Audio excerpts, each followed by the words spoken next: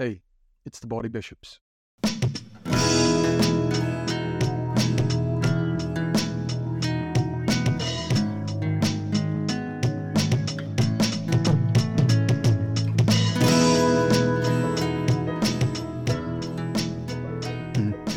right, Alan? Hey, Matt.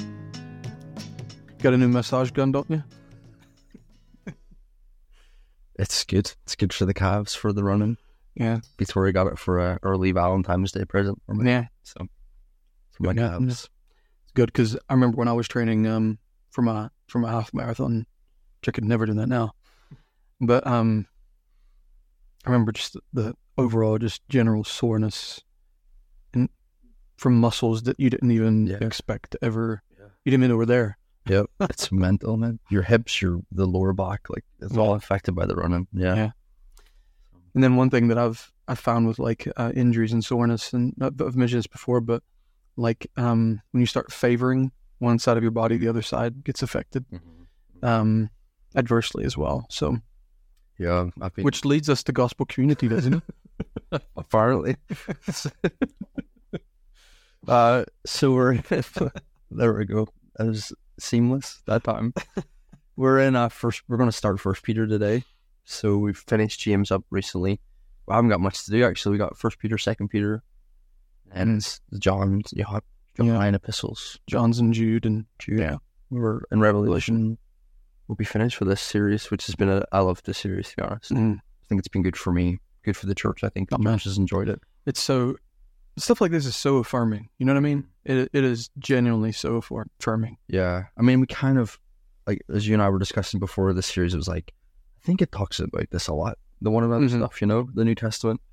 And what we find is we've done every single epistle. It's like, it really does. It's not just talking about it a lot. It's actually emphasizing a lot. And that's been something I've learned as I've done this series, like that. It's not just like a secondary mention. It's like this is everything. It's the emphasis. Yeah. So big stuff. What's the context for First Peter? Well, he's writing to groups of Christians across Asia Minor. That's modern day Turkey, isn't it? Basically, and they're beginning to face marginalization and social persecution. It's not yet manifested itself in government sanctioned persecution. But they're experiencing it on a social level. So Peter is telling them how to live like the gospel is true in the middle of all this. Yeah. So the beginnings of like suffering's taking place, isn't it? They're being ostracized. Christian slaves are being treated certain ways by their masters because of their faith. Christian wives are being treated negatively by their non-Christian husbands.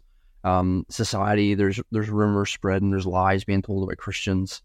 Like government sanctioned stuff hasn't happened yet, but they're still feeling persecution.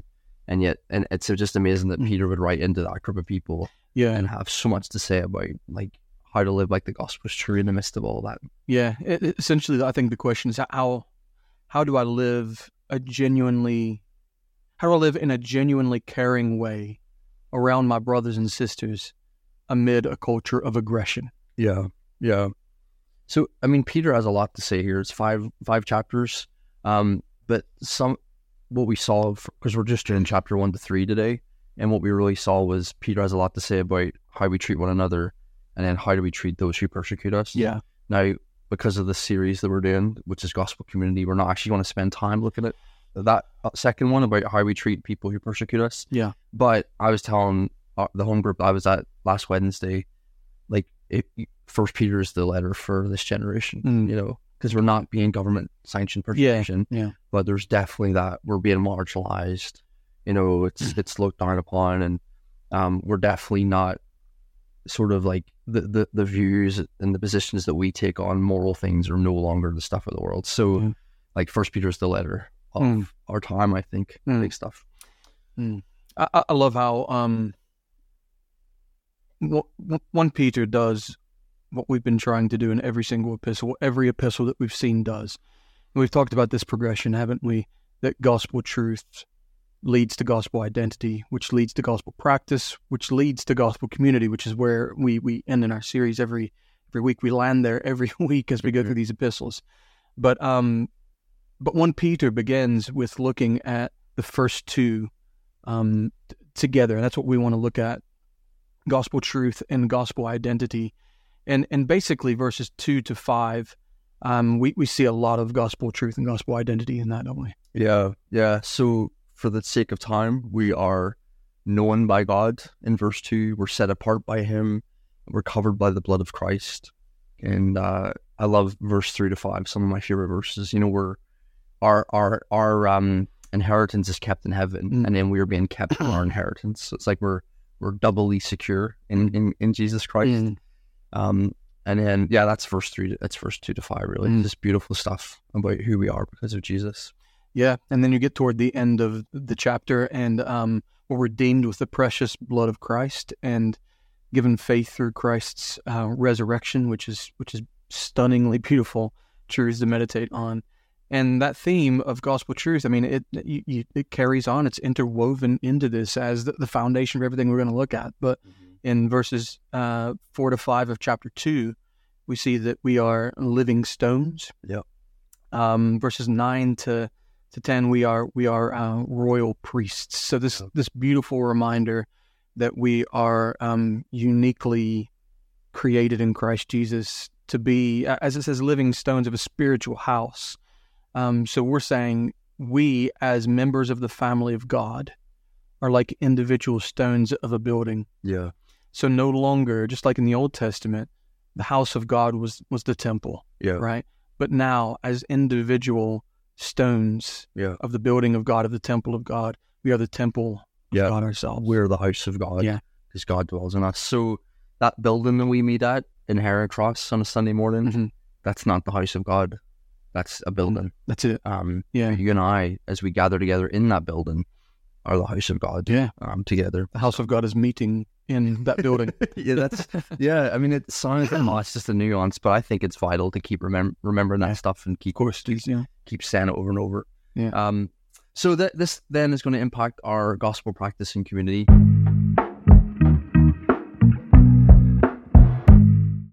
The first one we're going to look at, so we're looking at 1 Peter chapter 1 to 3, and just looking at some verses in each one. Verse 22 is amazing of chapter 1. It says, since you have purified your souls in obeying the truth through the Spirit, in sincere love of the brethren, love one another fervently with a pure heart. So, I mean, we're running through 1 Peter. We're not taking apart every verse, but no. In verse 13, he tells us to live alert and sober lives. In verse 14, he tells us to live a life of obedience and wisdom. In verse 15 to 16, he tells us to live a life of holiness. In verse 17, a life of reverent fear, because God's working in us and we're called to work this out of us as we yield to that work. Yeah. And then we ask the question, well, what does that look like? What does it look like to live a life that's alert, sober, obedient, wise, holy, and reverent? And we get the answer in verse 22. Yeah, and it's really 3 words that we can really draw out of it, which is sincere, fervent, and pure. And this is how our love for one another is defined. Yeah. By sincerity, ferventness is fervency, and purity. Pureness. So sincere means to be genuine, not pretend, right? Fervent, intently, abundantly, eagerly, splendidly, which is a nice definition of that. Splendid love for each other. And then pure, which means kind of clean, righteous, innocence. And I think in interwoven into kind of that word is the idea of no ulterior motives in what we do. So tracking back a little bit. So what does it look like to live a life that's alert, sober, obedient, wise, holy, and reverent? And the answer is sincere, fervent, pure love for one another. Yeah. So again, and then I love verse 22. It says, it's basically telling us in verse 22 that one of the primary reasons God saved us is so that we would love one another. Yeah. Yes. That's how not on the fringe this idea of one another in gospel community is. It's like one of the reasons you were saved by this, by the gospel, and the Spirit has come into your life and purified you is so that you'll love one another. But there's a beautiful reminder after all that, kind of before and after all this, because of let's just kind of like maybe backtrack to gospel truth and gospel identity for a minute. We are known, set apart, covered, saved, safe, by the precious blood of Christ, covered by the precious blood of Christ. We are living stones. We are royal priests. And none of that is true because of anything that we've done or are able to do. Yeah. And we get to this and we say, God is calling us to a sincere, fervent, pure love for one another. And we have to confess that we can only do that as the Holy Spirit works in us. Yeah.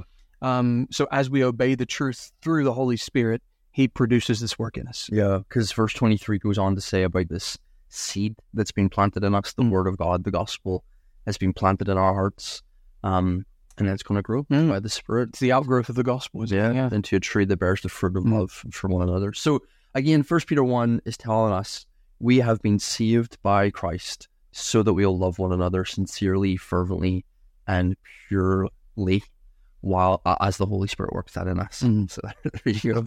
And then we get over to chapter 2. Yeah.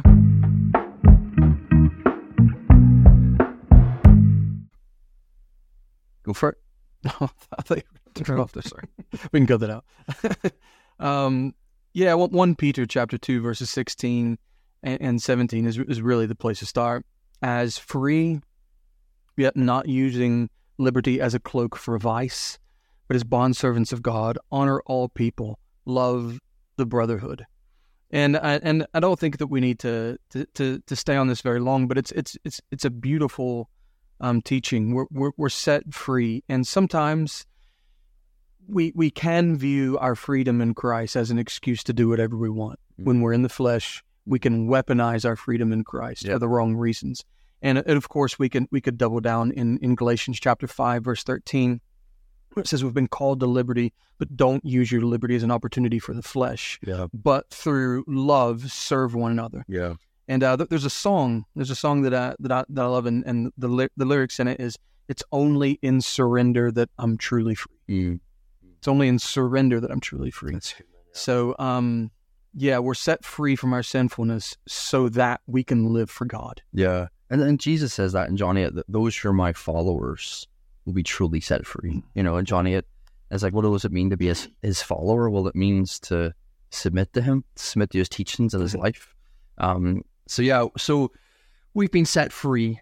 And then, you know, when Peter says, live as a servant of God, so you're free, live as a servant of God, he thinks of 4 things that can look like in the context of, you know, life as a human being in society. And he says, honor all people, so treat them with value and high esteem. Love the brotherhood, fear God, and honor the king. So again, inside one of, you know, these 4 things that we have that Peter says, live like you're free, but also a servant of God. Love the brotherhood is one of those. So love the brotherhood. It's that affectionate, sacrificial, unconditional love towards our brothers and sisters. That's it. Yeah, and we're called to that over and over again, every epistle so far. And here we are once again. Love the brotherhood. That's how to live like it's true, that you're a free slave of Christ. As spiritual brothers and sisters, we're meant to live the way that a loving family is supposed to live among one another. Yeah. Unconditional love, sacrificial love, affectionate love. Yeah. So chapter 1, what does it look like to live for God in this alert, sober, wise, holy way? Love your brothers and sisters. Here we see, what does it look like to live like you're free and a servant of God? Love your brothers and sisters. So it's a constant theme that we're going to keep seeing. So that's 1 Peter 2. We get over then to chapter 3, and we were going to start at verse 8, but we noticed something in verse 7 that we thought would be worth talking about in the context of gospel community. Yeah, no, it's good. We really want to harp on our wives for. I'm just joking. Husbands likewise. This is verse 7 of chapter 3. Husbands likewise dwell with them with understanding, giving honor to the wife, the weaker vessel, and as being heirs together of the grace of life, that your prayers be not hindered. Yeah. So, you know, this verse has caused some controversy. There's different interpretations of the idea of weaker vessel, and the one I personally prefer, and I think I go along with, is the idea that back then in that day, the husband had all the rights, and the wife did not have the same rights, legally speaking. This is speaking into that context. That's the context, right? So she didn't have the same legal rights as he did, and what Peter's doing is he's lifting up the wife and saying, now that she's your sister in Christ, she's your co-heir, she's your equal, and you treat her as your sister. Yeah, absolutely. But how does that speak into gospel community then? Well, it shows us that gospel community, it starts at home, doesn't it? Yeah. If we come to church, that's the only place that we practice gospel community in, when in fact we live in a home with other believers in Jesus as well. Yeah. And we treat them like dirt always. That's right? it. Until we see our other Christian friends. Yeah. Yeah. So why are you coming, as it were, amongst your brothers and sisters, your spiritual family there, and neglecting your family at home? It's how we treat one another at home and in our closest relationships that really shows our view of Christ and our view of the gospel. Yeah. So, I mean, like, primarily this is saying, husbands, treat your wives as a joint heir of grace. And it says how you treat her is directly connected to the health of your spiritual life, right? That's what it says. Yeah. Or hints at in verse 7. But if we zoomed out of that specific application and said, this is going to be true of all of us. So wives, how you treat your husbands, how you treat your wives, parents, how you treat your children, how you treat your parents, siblings, how you treat one another. So this is that should all be impacted and influenced by the truths that we're seeing in gospel community. So here's an alarming truth, right? Victoria is your wife. That's not alarming. I know that already. Okay.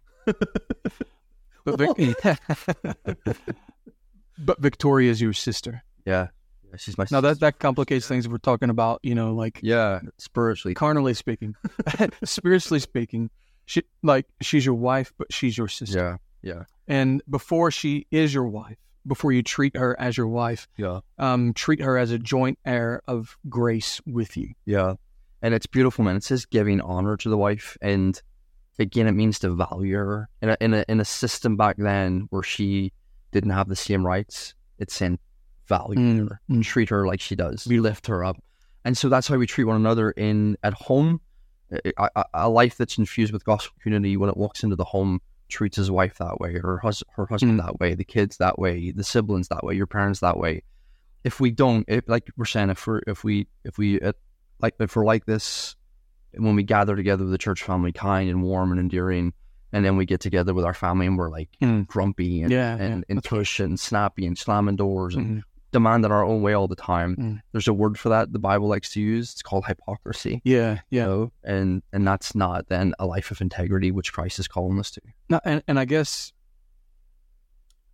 we can say that in moments like that, we've lost our grip on the gospel. You know what I mean? Like, we're holding on to the gospel as we're around our brothers and sisters at church or wherever we're at, meeting with them. We're doing this gospel community thing, and then we get home and suddenly it's like, all right, I want to put the gospel over here for a bit and grumble that my sons or my wife or whatever. So we want a life of integrity. The word integrity is the idea of completion or wholeness. In other words, like you're the same as you are, consistent. You're the same as you are, home as you are, church, or with the church. And so, but like it is easier, if you think about it, it's easier to treat people that you see once every now and then this way than it is to treat your wife this way, because you're with your wife all the time. Life is messy. And you can be your real self towards her and she'll just accept it. Well, not accept it, but she married you. She's live with it. Yeah, live with it.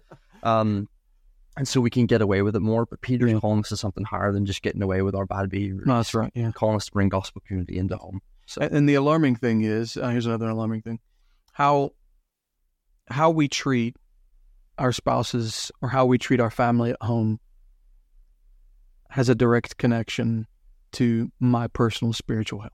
Yeah. That's what it says. Yeah. Your prayers may not be hindered. Yeah. So we have more skin in this game than just like, this is what it says in the Bible. So he's saying your prayers will be hindered. Yeah. Because if you think, like, Chapter 1 says that one of the reasons you're saved is to sincerely love your brothers and sisters. And if it's true that my wife, who's a Christian, is then my sister, and I don't treat her that way, and I'm not living out one of the primary reasons I've been saved by Christ. So it's just crazy to think. So we want integrity. We want to be praying that this would enter into the homes of Blurton Baptist Church, and not just when we gather together on Sunday mornings, or Wednesday nights, or whatever we are together for coffees. But in when it's the two of us or the five of you as a family in the car on the way, when you're going for a walk, when you're at home together, that this these truths we've been looking at from all throughout this series would be real at home as well. Yeah.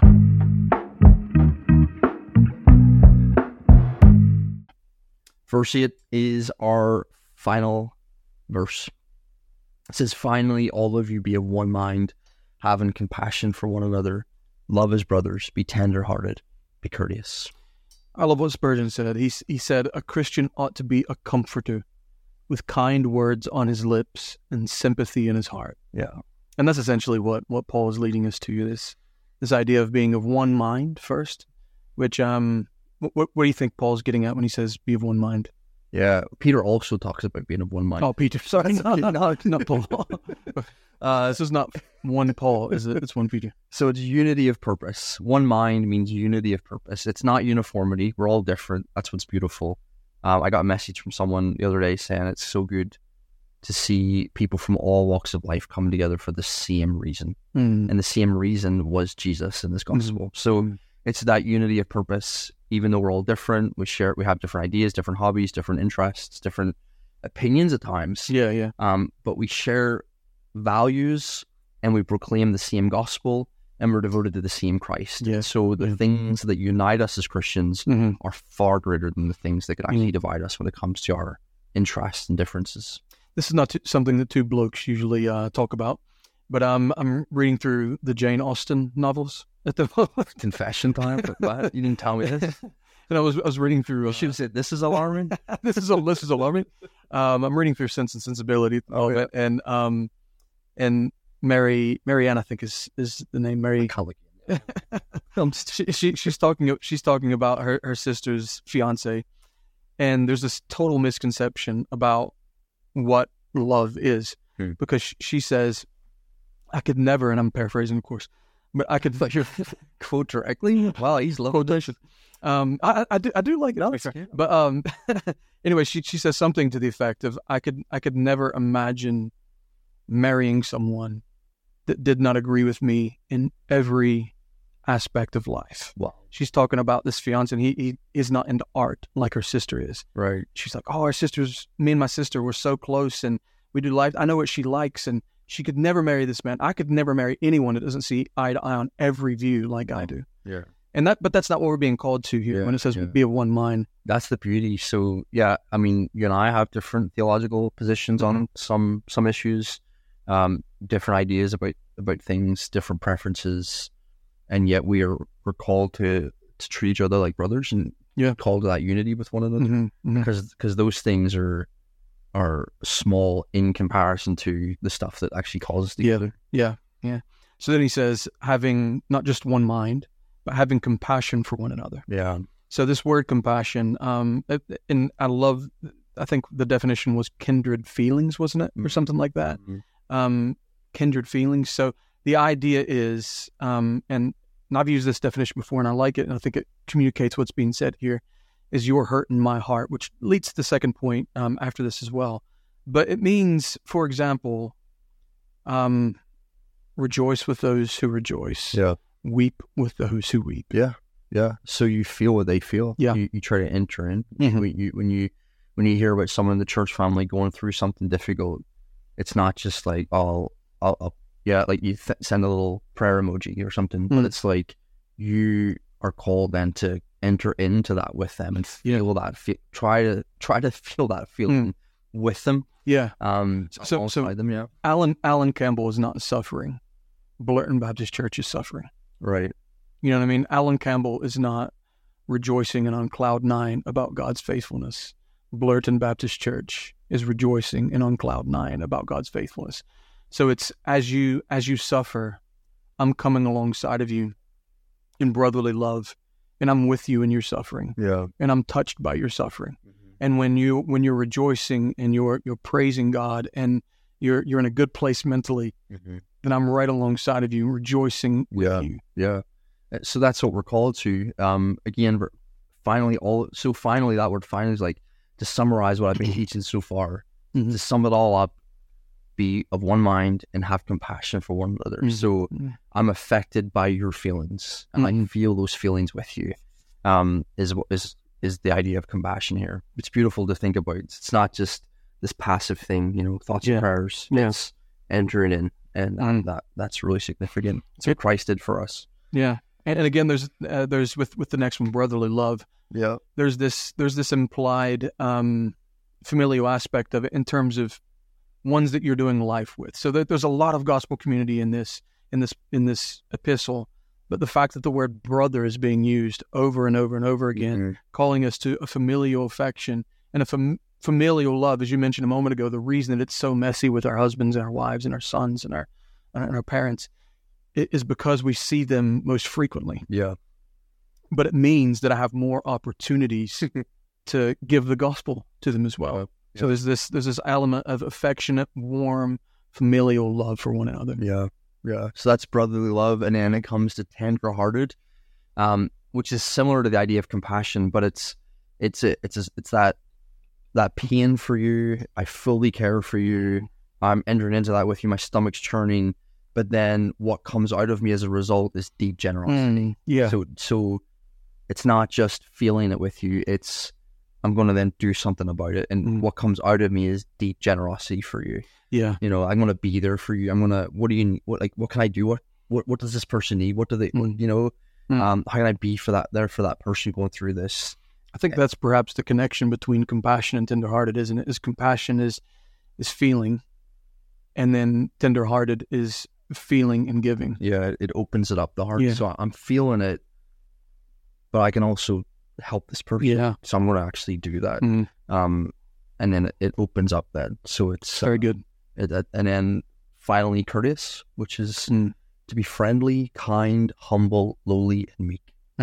To be courteous towards one another. It's something to strive for, and to be honest with you, when we finished looking at this in our home groups not long ago, we just had a testimony time with one another about how we have seen this type of stuff in the church, and it's wonderful. Everything from someone giving a lift to someone when unexpectedly, which is great, But even that is like, I'm opening my heart to you and I'm being courteous. Yeah.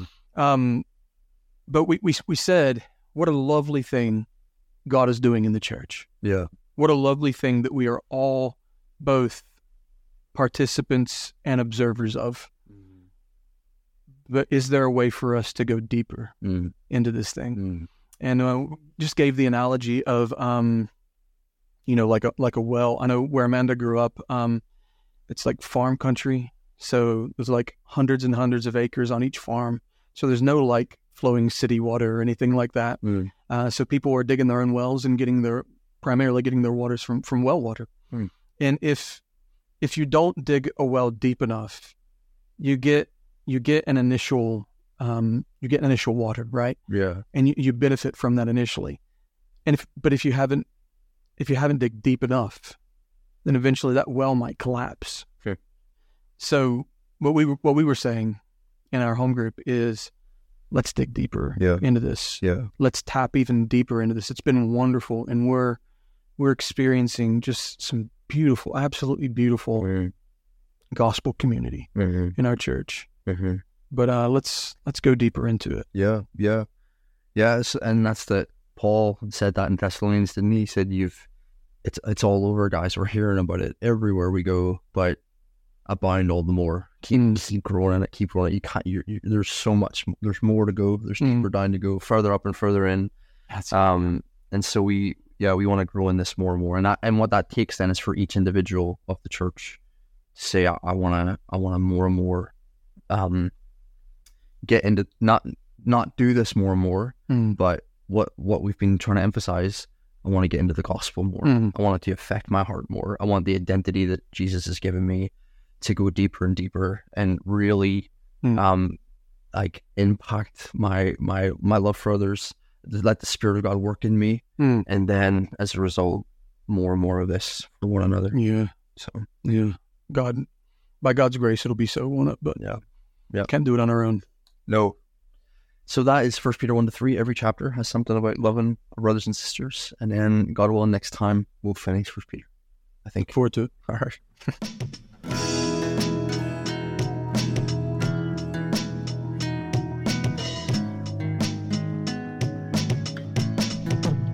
Thanks for listening to the Baldy Bishops podcast.